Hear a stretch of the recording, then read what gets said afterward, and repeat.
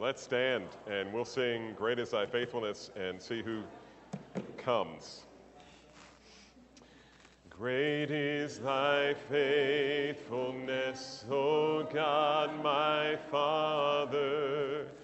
There is no shadow of turning with Thee. Thou changest not, Thy compassions, they fail not.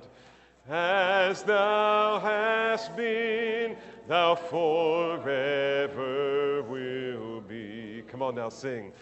Great is Thy faithfulness. Great is Thy faithfulness. Morning by morning, new mercies I see.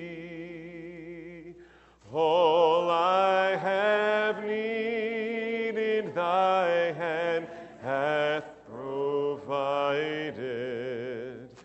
Great is Thy faithfulness, Lord, unto me. Father, we praise You and give You thanks for this morning and praise You for the rain this week and for all of Your provision for us and for this morning, Lord, providing Your Spirit and Your Word. I pray that they would have Your desired effect upon our lives and that You would change us. Conform us a little more to the image of Christ, I pray, Father, in Jesus' name. Amen. And you can be seated. By the way, we just sang, Great is Thy Faithfulness. You know, we talk about, in that song, we say, with God, there is no shadow of turning. You know what that means? Anybody know what that means? Where's that come from? James 1, which says, every good gift and every perfect gift comes down from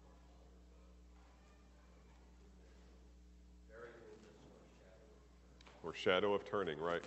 And the idea there is that how they used to keep time. I mean, sundials have been around for millennia. And how does a sundial work? You know, it only works when there's sunshine outside. And the sun casts a shadow, and it turns. And every time you look at it, it's in a different place, not with God. There is no shadow of turning. I mean, there's not even a shadow of turning. He's immutable. He never, ever, ever changes. And so let's just take the offering and conclude. It's your theology lesson for today. Let me just say, I hope you guys have been benefiting from this study on forgiveness. If you like this, normally I compress this into a 1-hour session, which is really, really tight, and I always feel like I can't get everything in. So having 3 weeks to cover this one topic has been delightful for me. It's great just to grab my notes and come walk in and take a look and see what happens. But this is really powerful stuff.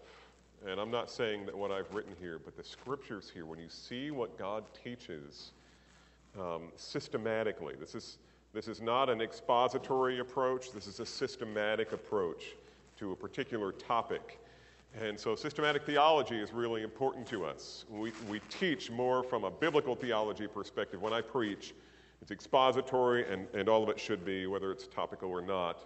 We believe in topical sermons as long as they're expository, as long as you're handling the text properly and not proof texting. But in worship service, when I preach, it's very expositional, and the focus is more on biblical theology. We want to know what this text says in its immediate context, etc. In here, at least with the teaching that I've been giving these last 3 weeks, it's more like a systematic theology in that we're looking at all of the scriptures in the New Testament and some in the Old that deal with one particular subject, which is forgiveness. And if you're blessed by this, I just want to tell you, this is only one of 32 lectures that we do when we teach people discipleship and biblical counseling. So when we get to next September, when we have our conference here, the first one, If you're wondering what that's like, it's like this on steroids. It goes, for like 3 or 4 hours on Friday night and then almost all day Saturday. And they're just ripping through these topics and helping you get a grip on understanding specific things from the Word of God relative to your sanctification. It's all about sanctification. It's all about growing in Christ likeness, but it's about growing in Christ likeness in very specific areas. And so it's training you so that you'll change, and also training you so that you can help other people change. And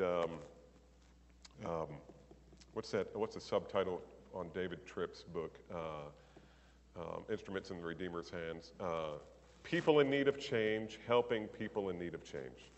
And that's who we are, right? I need change. Every day I need God's sanctifying grace to change me. And lots, and I don't know what, those of you who don't know me well may not think that I need to change as much as you change. And a better knowledge of me would change that. Or just talk to my wife or my kids. I got to change. I have to battle for this, same as you. And it's just important for us to learn these things. So thanks for giving me the opportunity to do this these last 3 weeks. This will be the last one. And then next week, we're starting a new class. This will be announced a couple times this morning. There'll be the class here, but we're also we're going to launch Way of the Master for 6 weeks in the conference room, space permitting. And if you're interested in learning an approach to evangelism, just a systematic approach to evangelism, then you want to be in that class. Doesn't cost anything, obviously, but if we do run out of room in there, then we'll just reschedule one for a few months down the road, and you can pick up on that. So let's dive back into forgiveness. Remember, and this will be a little bit of review, and I don't have a lot of time for review this morning, but we first talked about why we fight, right? And so if you're trying to help someone, if you're discipling someone who's having an issue with a spouse or with a child, and there's lots of fighting going on, and you need to communicate why people fight, what's going on here that's causing the fight.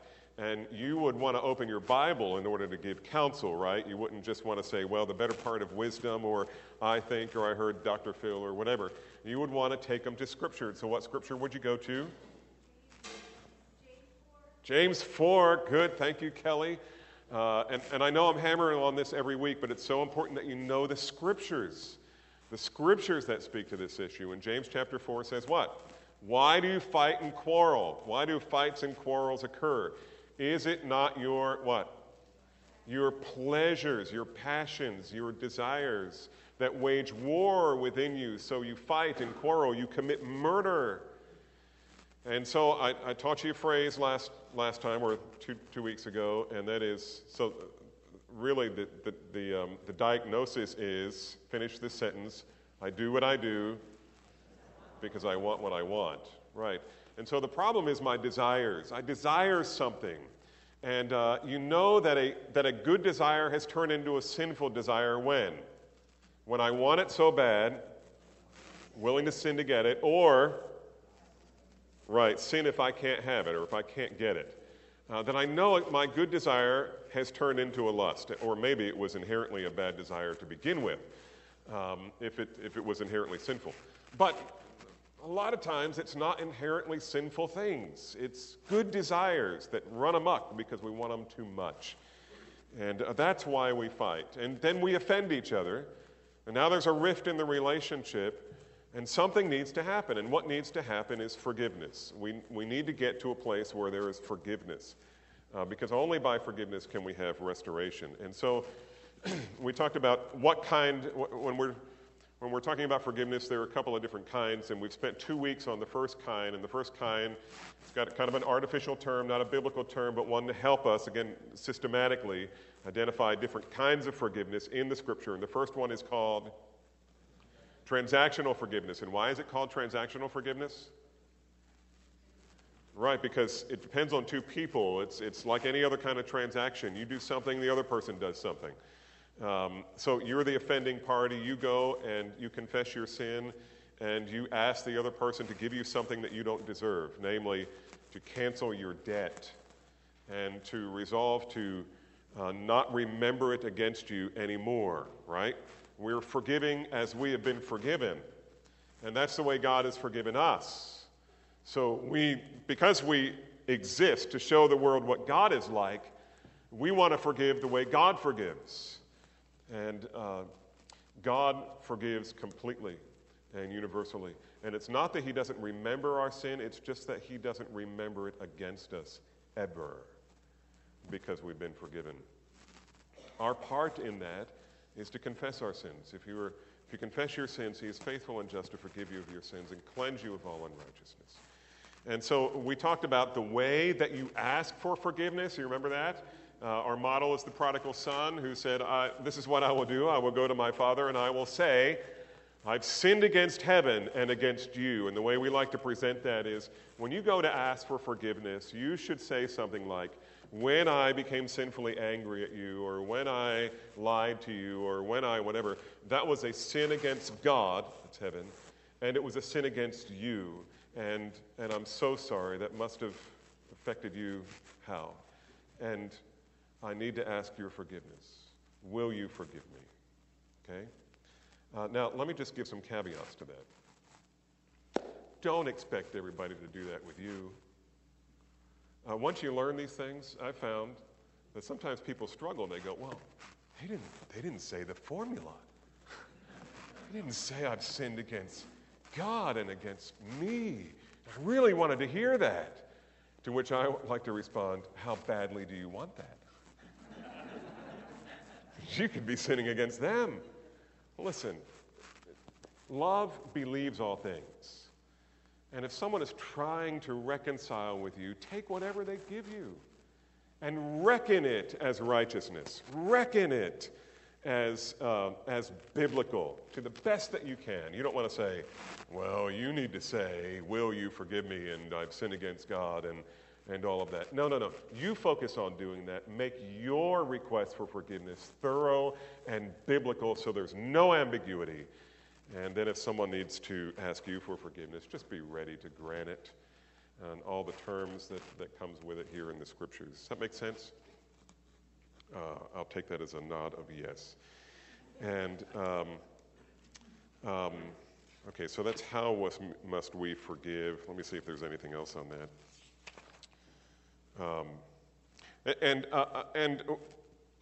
What is the requirement on the person who sinned against you? They come and ask for forgiveness.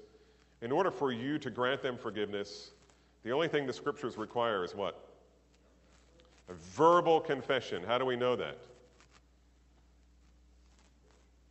Yeah, because in Jesus' teaching, his example was this same thing happened how many times? 7 times in a single day. And so what do you have? You don't have any time to examine that to see if it's true repentance or fleshly repentance. If it's a verbal repentance, then you have to grant forgiveness. Now, let me throw another caveat in. It's appropriate for you to ask questions so that you understand what you're forgiving, right? Let me make sure I understand. And yes, I fully intend to grant forgiveness. Can I just ask you a couple of things? And make sure you understand. Don't just say, I forgive you, and you have no idea what you're not supposed to remember against them, right? Because you just want to be gracious. You just want to be humble. You want to be kind. You want reconciliation. You don't like conflict. So yes, you say I'm sorry, and I'll say we're forgiven, and we'll move on, but we never really dealt with the issue. And so it's fine to say graciously, kindly, not with an angry, sarcastic spirit, but yes, I fully intend to grant you forgiveness, but can I ask you a few questions? And then ask whatever questions are on your heart. Are you meaning that when you did this, and I've seen this in counseling on a number of occasions. You know, we kind of lay this out for people before they go in, because by the time they get to me, the issues are really big. And they laid it out, and one person asked for forgiveness, and the other one says, yes, I intend to do that. Can I ask you a few questions? Because there was a lack of clarity. Or it was hard for the person to believe that the offender was actually owning their sin. And it was just, it had been so long, and the conflict had lasted so many years, and are you really saying this? And the other person says, absolutely, that's exactly what I'm saying. and I'm asking you to cancel that debt. That's amazing. I get a little emotional on this because I can see the people in my office saying these things and seeing forgiveness take place. Absolutely astounding. Absolutely astounding. So that is transactional forgiveness. And now I left with you the question, what happens if either the person who needs to be forgiven is either irreconcilable, they don't want to talk about it, or they've died? Let me go back to the first one first, and let's say you go. Someone asked me this 2 weeks ago when I was down teaching on forgiveness down at the BCDC conference in Granbury, and an older woman came to me and she said, "I went to this person and they just didn't want to talk about it, and what do I do?" Okay, so let me just give some practical counsel. This isn't from Scripture. The scriptural part is you've got to pursue this. And as much as it depends upon you, like Romans 12, and as much as it depends upon you, be at peace with all men. So here's just something practical that we tell people to do. If the person is resistant to engaging, make 3 attempts. Make 3 attempts, just so that you can in good conscience say, I really did try. I really went after them. And I'm still open if opportunity arises, but 3 times. So Randy Patton tells a story. He was working with a guy that this happened to. And here was the story. So he comes to Randy Patton for counsel, and he says, "Hey, I'm really struggling in my heart, and I don't know what to do. And here's the situation. When I was a teen," okay, so this is a guy who's probably in his 40s or 50s. He's been married for a while. He has kids. He's serving in his church. He's a dedicated, loving husband and believer, and I mean, just a great guy. He's really struggling. And Randy says, "So what's the problem?" And he says, "Well, on my way to work every day, I pass by this junkyard. And when I was a teenager, me and my buddies broke into that junkyard, and we stole a door off of a Volkswagen Beetle. And we just wanted it." We didn't have a Volkswagen to put it on. We just wanted it. And so we took it. And he said, "Every day on my way to work now, I pass by that junkyard. And my conscience just smites me that I never went back and made that right. And I don't know how to do it. Can you help me?" And Randy said, "Yeah, let's sit down and come up with a plan." So here was the plan. He was going to go back, and he did. He was going to go back to the junkyard and go in and introduce himself and tell the story and ask for forgiveness. So they set up a date when he was to do this, and sure enough, nervous as can be and just embarrassed, he goes to the junkyard, and he walks in. Have you ever been to a salvage yard? Yeah, it's a rough crew. You know, everything is done by cash. And it's just not a particularly friendly junkyard dog. You know, there's reasons why. You know, anyway, he went in and he goes to the front desk and he says, "Hi, my name is Jimmy, and I need to talk to someone about an issue." And he said, "Well, what's your issue?" And he said, "Well, are you the owner?" "No, I'm not the owner, but whatever you can say to the owner, you can say to me." And he said, "Well, no, it's personal." And so he yells to the back room, "Hey, Louie, there's a guy out here who says he needs to talk to you. It's something personal." Okay, so things are going badly from the start. So Louie comes out and he says, "Hey, what's your problem?" And he said, No, I don't have a problem. It's your problem, and just let me tell you the story." So he said, "You know, when I was a teenager, me and my friends came in and we broke in and we stole a car door, and just for fun. And I drive by here every day, and it just, you know, my conscience really just, I'm a Christian, and it just bothers me all the time, and so I'm here to ask for forgiveness." And the guy said, "Look, don't worry about it." And he said, No, I need to settle this. I've just got to settle it. And the guy said, "Listen, buddy, I didn't even own the junkyard back then. I bought it from the guy who did. And he said, yeah, but when you bought it, you didn't realize it, but you were one Volkswagen door short of a full junkyard. You were cheated. And the guy said, he said, listen, forget about it. It's no skin off my back, and don't worry. And this brother said, no. So this is third time, right? No. This is really important to me. I'm asking your forgiveness. Will you please forgive me for stealing the door? And the guy said, listen, if it makes you feel any better, you're forgiven. And he said, praise the Lord. Thank you for that. He said, now, I need to make restitution. So how much do I owe you for the door? And he's like, come on. I got a business to do here. He said, no, $100. Will $100 do it?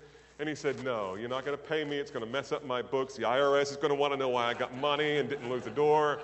And he said, well, I've got to do something. How can I make restitution?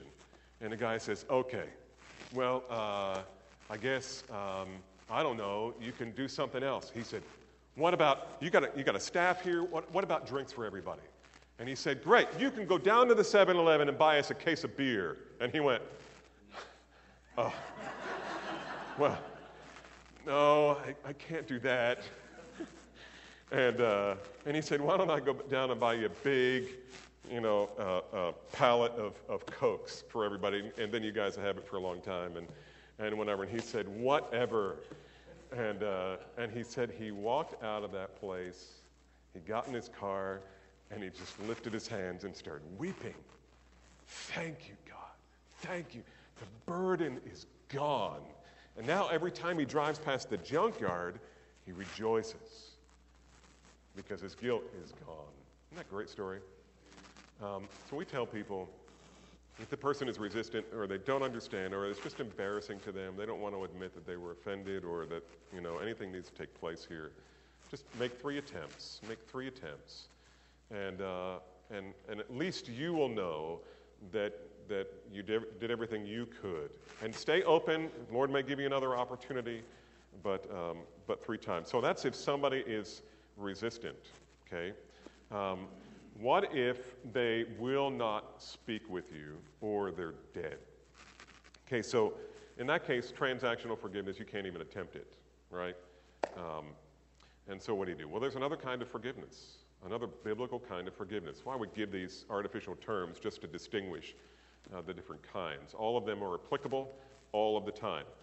But in this case, if you can't do the one, you at least need to do the other. And we call that not transactional forgiveness, but attitudinal forgiveness. I know that's a big word. You could just say heart forgiveness. Forgiveness from the heart.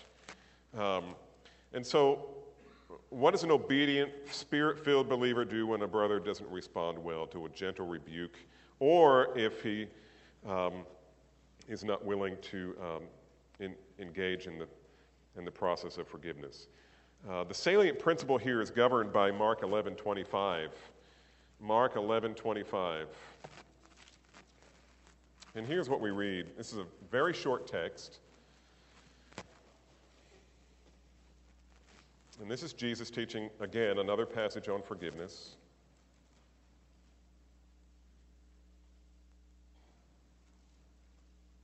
Verse 25.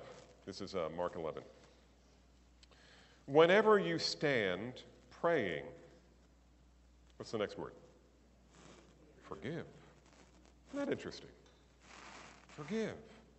So that your Father who is in heaven will also forgive you your transgressions. Now, what's interesting about that? Well, probably a number of things, but the first thing that stands out is there isn't anybody else with this guy. Or maybe he's in worship service and they're standing to pray, like we do. We usually stand to pray. We learned that from our Russian brothers, right? When they say let's pray, you either get on your knees or you stand up, and nobody sits in honor to worship the King. And so he's saying, okay, so you're standing to pray, and you're lifting your hands to heaven, and you're about to speak, and I have something against someone. They have sinned against me. or at least I think they have. In either case, I'm kind of hacked. I feel like some kind of transaction needs to take place here, or at least we need to talk. Maybe I need more information. But reconciliation needs to happen. What do? Jesus says, well, that's easy. Forgive. You say, well, what happened about the whole thing about there is no such thing as forgiveness apart from repentance? No. There's no such thing as transactional forgiveness apart from repentance. But whether you're able to engage in the transaction or not really is a question of reconciliation with that person. Your responsibility, regardless of whether they're willing to engage or able, is that you forgive them from the heart. You forgive them from the heart. So here's a brother who's standing, perhaps in worship service, prayer meeting. Perhaps he's in his own favorite quiet place for prayer. He's standing with his arms lifted to heaven, communing in fellowship with the Lord. He's recently been stung by a sinful word or action from a brother or his wife or whatever. What is his responsibility? In this case, the responsibility of the one sinned against is simply, I forgive him. Not transactionally, but attitudinally. He is to forgive from the heart. And remember, to tell someone, I forgive you, when the sinning brother has not asked to be forgiven, is to dilute and ruin the remedy for sin that God has established and to do further harm to the relationship. You don't walk across, like we're going to have Lord's table this morning. If you see somebody on the other side of the room and say, he sinned against me. If you walk over there and say, I forgive you, is that going to help him? Or is that just for your own catharsis, your own sense of well-being? Is that why you're doing that? Just so you can feel better, you can feel superior? It's a little self-righteousness, and then you're going to have the Lord's table? Whose problem is this? No, you don't go to the person, you go to God. This is attitudinal forgiveness. Here, you're simply saying, God, from my heart, I cancel their debt.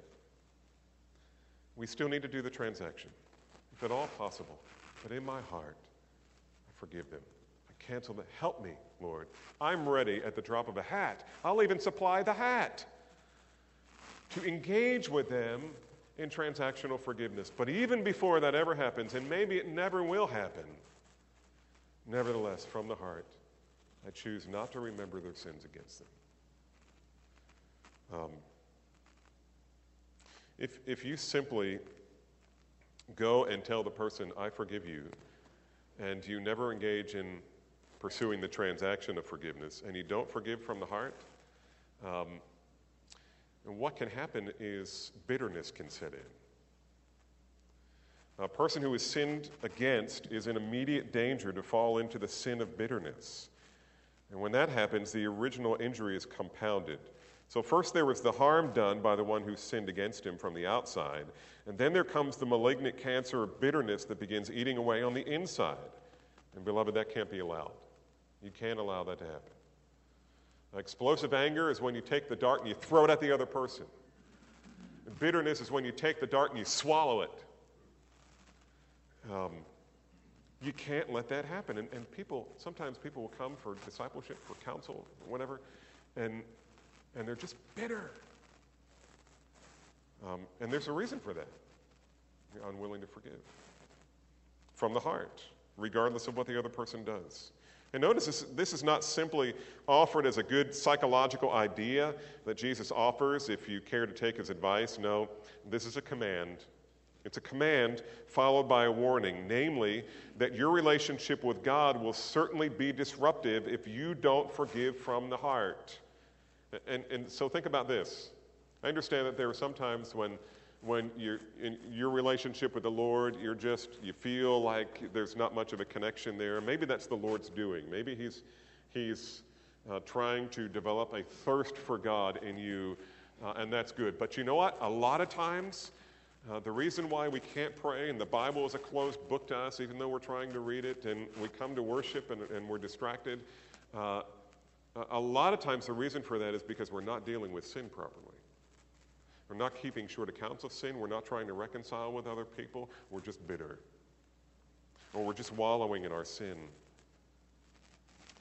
We're simply not permitted to indulge in the sin of bitterness. And you've got to recognize that this is a sin. You're focused on the other person's sin. And beloved, it can become so freeing for you to understand that bitterness is not, well, it's not a fruit of the Spirit. It's not a spiritual gift. It's a cancer. And God calls it sin. It makes the sin lists several times in the New Testament. You are not permitted to be bitter. And once you identify it as sin, then you can start repenting of it yourself. And by the way, if you're repenting of bitterness toward another person, don't go tell them, hey, I've really been struggling with bitterness toward you, and now the Lord is, and rejoice with me, and they're going to go. Guess what? You're just finishing your bitterness, and they're just now starting. Be careful about that. If they don't know about the sin, don't tell them if it's a sin against them. It's really easy to play Russian roulette with this, however, with the command to forgive from the heart. It's very tempting to say, oh, I have forgiven that person, when in reality you haven't. And that's when bitterness really sets in, because now you're self-deceived. You see, the Word of God doesn't just command us to do something in the secret recesses of our heart without giving us a biblical litmus test to determine whether or not we really are forgiving from the heart. Anybody got an idea of what that litmus test might be? Turn with me to Galatians chapter 5.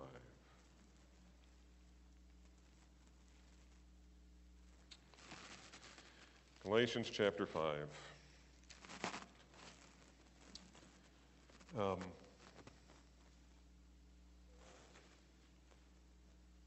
And I want you to notice before we get to the fruit of the Spirit, which obviously is where we're headed, a couple of other things to see here. Look at verse 1. It was for freedom that Christ has set you free. Keep standing firm and do not subject yourselves to a yoke of slavery, etc.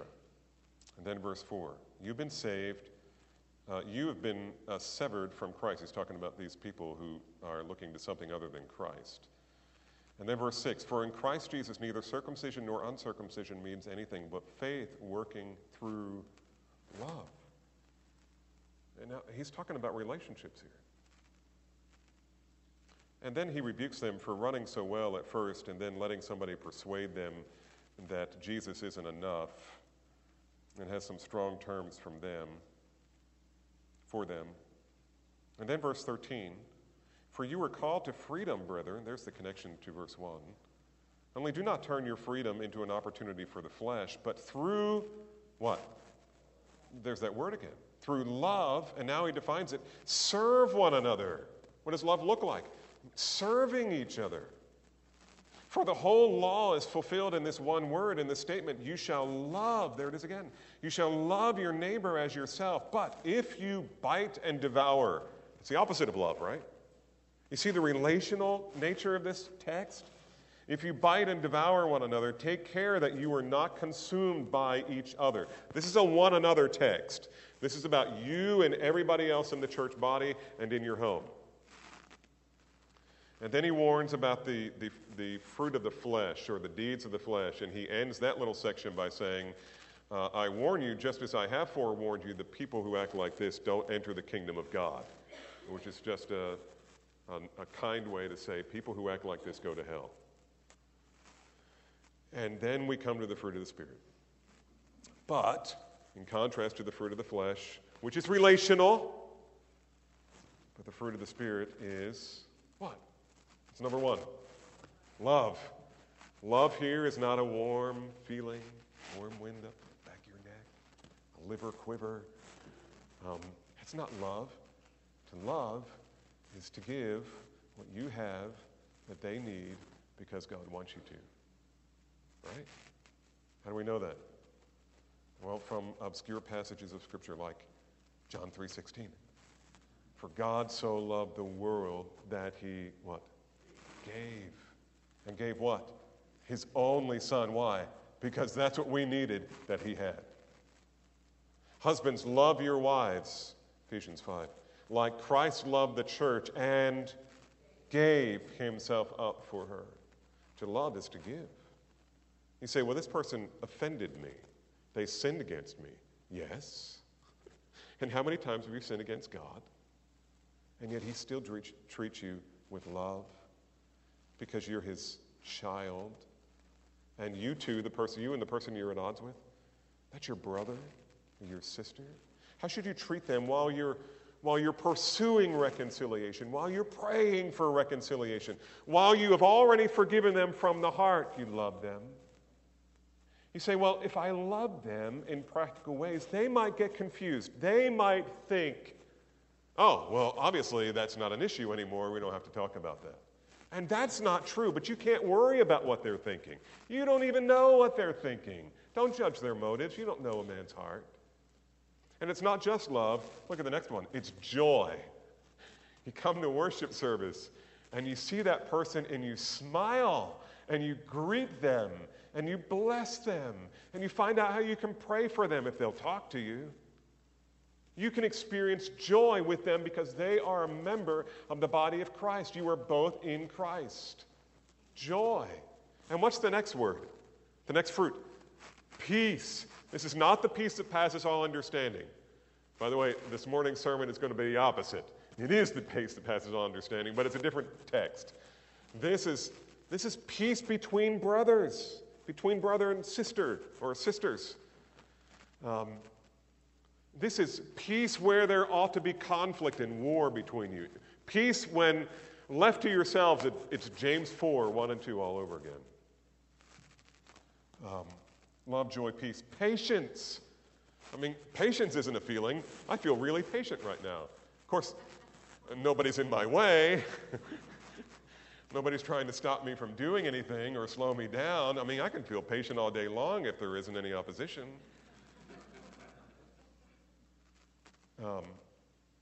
Patience. I'm patient. In order for there to be true patience, somebody's got to be resisting you. And so this person, right?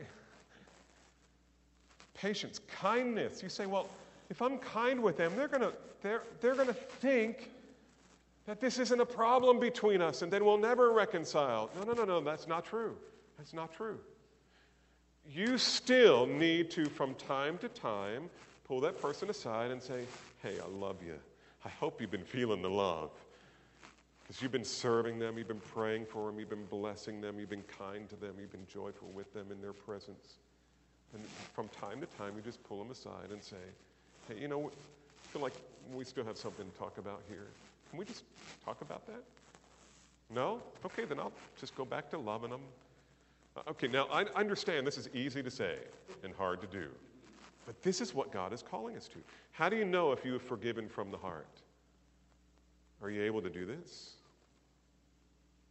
Now, I'm not saying you do it without battle in your soul. You're going to have to battle in your soul. But by the grace of God, His Spirit, by the Spirit and the Word, you will be able to love that person, to serve them. You may have to be strategic with it. This is how I'm going to love them this week. This is how I'm going to be joyful in their presence. When I see all the other people, I'm just going to respond as it comes. But this person, I'm a heat-seeking missile, and I'm going to go bless them. I'm going to give them a hug, and whatever is appropriate. You see that? It's so important for us. We're to forgive from the heart, and the litmus test for that is, I picked Galatians 5:22, but you could pick other passages as well. And do you remember Jesus teaching in Matthew 5:38 through 47? That's the Sermon on the Mount where he says, if someone slaps you on the right cheek, turn to him the other cheek. Turn the other cheek, right? What does that mean? What do you do if a person slaps you on the cheek with some sinful word or action? Jesus says, whoever slaps you on the right cheek, turn to him the other also. You have heard that it was said, you shall love your neighbor and hate your enemy. But I say to you, love your enemies and pray for those who persecute you, so that you may be sons of your Father who is in heaven. Okay, so you're trying to show the world what God is like, right? So what does God do? God causes the sun to rise on the evil and the good, and he sends rain on the righteous and the unrighteous. I remember as a kid thinking, well, that's not good. Rain, I don't like rain. Well, if you were a farmer, you would love rain. And God sends the sun, God sends the rain on the righteous and the unrighteous. For if you love those who love you, what is your reward? What reward do you have? Do not even tax collectors and sinners do the same? If you greet only your brothers, okay, there's the greeting part, right? Brother, good to see you. Prayed for you this week. Love you. If you greet only your brother, what more are you doing than others? Do not even the Gentiles do the same? Turn the other cheek means we do not repay wrong for wrong. Rather, we respond to sin in a mature and Christ-like way. When the opportunity is right to address the issue privately, we pursue it. We pursue transactional forgiveness. But whether the offending party responds well or not, we keep on walking with the Lord and exhibiting before men, even before the offender, the fruit of the Spirit. And that will drive you to prayer, which will also be good for you. It will drive you to the Word, which will also be good for you. And it may drive you to a brother or sister. Be careful who you pick on this, because most Christians aren't going to point you in this direction, because they got their counsel on reconciliation from Dr. Phil or wherever. Be really careful. But this will drive you to the church. It'll drive you to other people in the body, and that too will be good for you. If you do it God's way, it's just good, all the way around. Who knows, this kind of undeserved kindness and graciousness may be just the thing the Lord uses to bring the offender to repentance, just like the unbelieving husband. My wife came up with a phrase early on in ministry here, back in those first 5.5 years when it was war. And you're just so tempted to try to force everything to be right and to defend yourself and all of this. And she came to me one day and she said, honey, don't. Grace always wins. Grace always wins. And I can't tell you how many people, actually I could, but we don't have time. The amazing encounters I've had with people who came after me early on here, because everybody was going after everybody. It was like Piranha Hour, or Piranha Year, 5 years, half a decade. And I didn't respond, and just tried to, and I didn't know this, but I knew that responding tit for tat was wrong. And so just try to love them and serve them and not be angry at them. And months or years later, the reconciliation stories where people come back and say, wow, I look back on that and just realize I was wrong. And the first time that happened, I was shocked. About the third or fourth time that happened, man, this sounds biblical. And people aren't always going to come back, and there'll probably be unreconciled relationships in your life, but you can forgive anyway, and you can love them anyway. And who knows, maybe you're loving them and serving them and not responding to them in kind will be the very thing that God uses to bring them to repentance. And that connects, does it not, to 1 Peter chapter 3, instruction to wives. Maybe you'll win your husband without a word. And the same thing applies to husbands with wives. Maybe you'll win her without a word if she's resistant to talking about this. Do not respond tit for tat, sin for sin. When you're sinned against in a way that breaks fellowship with you and the other person, address the issue privately, graciously. Remember, go in asking questions, because, can you say this one with me? Questions convict the conscience. Can you say it? Questions convict the conscience, but accusations harden the heart. So we go in tentatively, we ask questions, we try to make sure our facts are right. Calling them to joy of the transactional forgiveness process. And as you wait for that to happen, committing yourself to the kind of genuine forgiveness from the heart that it's evidenced by all of the sweet fruits of the Spirit. And sometimes people ask, what do you do if the person who sinned against me is dead? Well, obviously, you can't engage in transactional forgiveness, but you can engage in heart forgiveness. Let me tell you what not to do, because this is very psychological and it's prevalent. Don't write that person a letter and stand before their grave and talk to them. Just don't. That's not biblical. You don't talk to the dead. The few instances we have of that in Scripture are bad.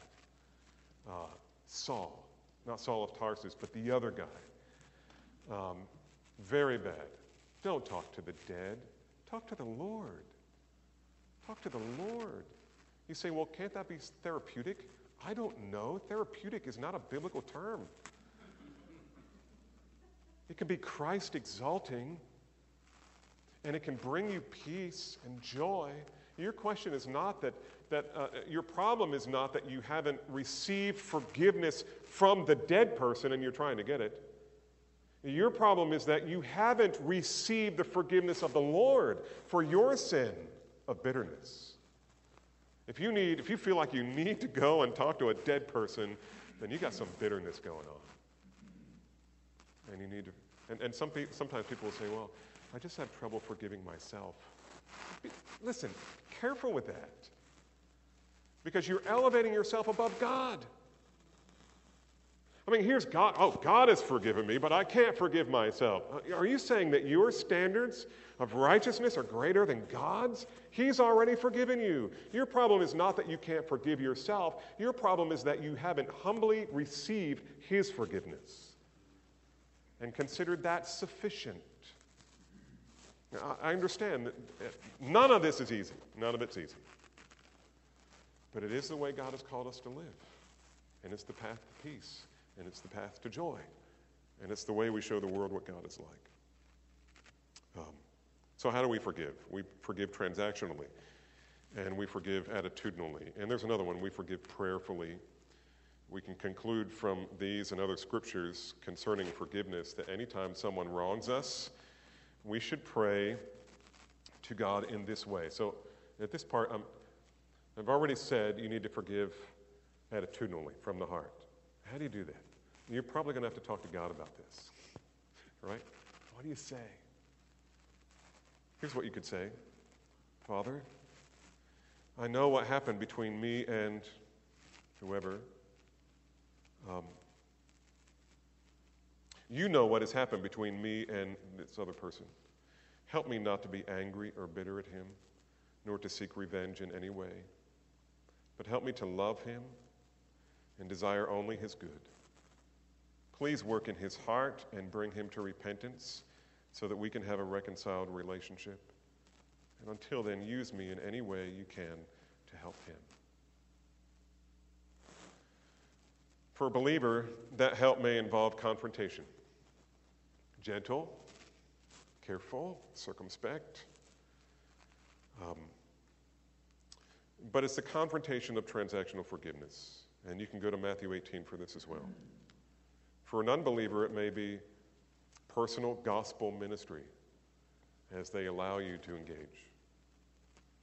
One of the marks of a true son or daughter of God is this. As God has forgiven us, so we forgive. And we need to forgive transactionally, attitudinally, prayerfully. And this is one of the most powerful ways to show the world what God is like. And in a world where so many people live in a perpetual state of discord and broken relationships, God has made a way to bring about true reconciliation. And because we can, we must. And that has helped me. Just that phrase has helped me many, many times. This is not optional. I have to. I have to. Sometimes you're going to need help with that. I'll tell you about an occasion one time I was having to go talk to a brother in this way. And I was terrified. I'm not given to anxiety, but I sat out here in my car under the tree and trembled. And I could not here's what was going on in my mind. I got to talk to this guy. I got to call him right now. I'm ready. I just put a bunch of scriptures together. I don't want to talk to him. I'm not going to go talk to him. What, am I crazy? I am going to talk to him. I have to talk to him. God wants me to talk to him. I don't want to talk. I'm just going home. Forget about him. Talking about being conflicted. And I started praying, Lord, I'm just afraid. The fear of man has got me by the throat. I don't want to talk to this brother. In the middle of that, the phone rings. And I look at my phone. It's Brent. So I went, push there, Brent. Hey, Brent. Hi, Brent, And he said, hey, brother, I'm so sorry. Dan, Dana, you're right next to each other in my directory, and I called the wrong person. What are you doing? And I said, you really want to know? And he said, yeah. And so I just told him what I told you in more detail. And he said, oh, brother, let me read a couple of scriptures to you. Took me to the Word. And can I pray for you? And he prayed for me. And he said, my wife and I will be praying for you tonight. And you know what? Fear was gone. Any anxiety was gone. It's the ministry of a brother. A brother ministered Christ to me through the Spirit and the Word. That was a divine appointment. That wasn't a misplaced phone call. It was exactly who God wanted him to call, me, because I needed him. And you know what? We had a fantastic meeting that night, and there was reconciliation. And praise God for that. We need each other. Now take a moment to think about your relationships. Is there anyone with whom you're bitter, alive or dead?